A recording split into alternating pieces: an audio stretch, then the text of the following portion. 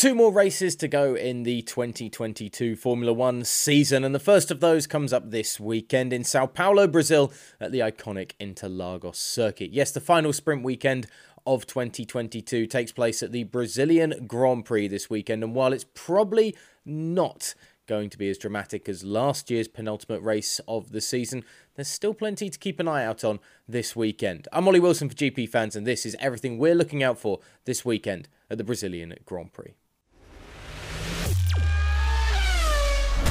There is no doubting the dominance displayed by Red Bull and Max Verstappen in the second half of this season. No driver other than Verstappen or Sergio Perez has taken a victory since the French Grand Prix, 2 races before the summer break. Such has been the strength of the Milton Keynes-based outfit. Interlagos should be a track suited to the RB18, with the high downforce middle sector partnered with the power-thirsty start and end to the lap, providing the Red Bull badged Honda engine with a chance to stretch its legs. You would be foolish to bet against Red Bull Racing at any race this season, but Sao Paulo may well perhaps be the strongest we will see from Verstappen and Perez. If the United States and Mexico City Grand Prix are to be a stepping stone for Mercedes, the team must first confirm its improvements with a strong showing in Brazil. Lewis Hamilton was Verstappen's closest challenger in both events, with the 7-time champion and George Russell all over the Dutchman in Mexico City qualifying. But with the team struggling for top-end speed compared to perhaps Red Bull and Ferrari this year, it's hard to see a repeat performance this weekend. Any positivity would prove that the steps that have been taken by the Brackley-based team in the second half of the season were no fluke whatsoever, and perhaps they can continue that into next season. Mercedes went forward, but Ferrari dropped back in Mexico as a dreadful weekend left the Scuderia a minute adrift of race winner Max Verstappen. Based on that performance alone, it is hard to believe that the Italian team was tipped for the title after the first 3 races of this season. Such has been the drop-off in their performance.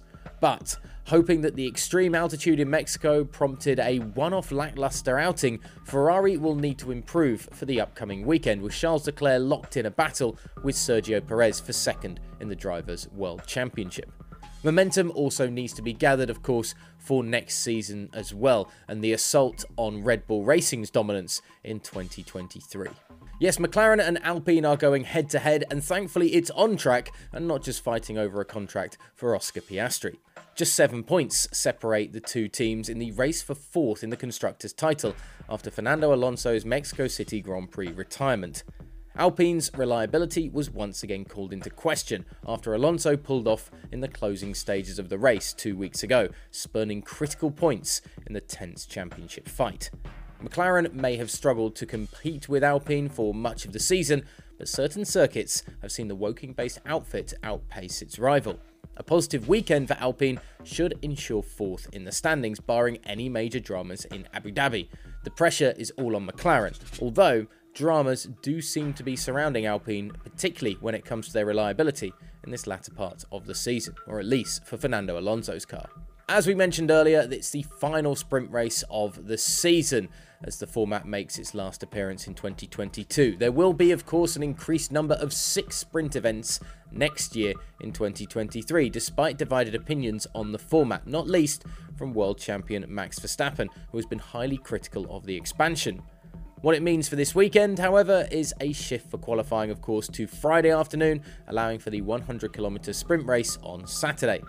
This event proved to be exciting last season, with Lewis Hamilton coming from the back of the grid on Saturday to eventually win the Grand Prix on Sunday. Will we have similar drama this time around? Well, there's no World Championship on offer, which was perhaps spurring on Lewis Hamilton and Mercedes, but there's enough battles on the grid that perhaps somebody can do something special when it comes to the sprint race in Sao Paulo. For everything across the Brazilian Grand Prix weekend, get on to gpfans.com and GPFans Global on Twitter, Instagram, and of course TikTok as well.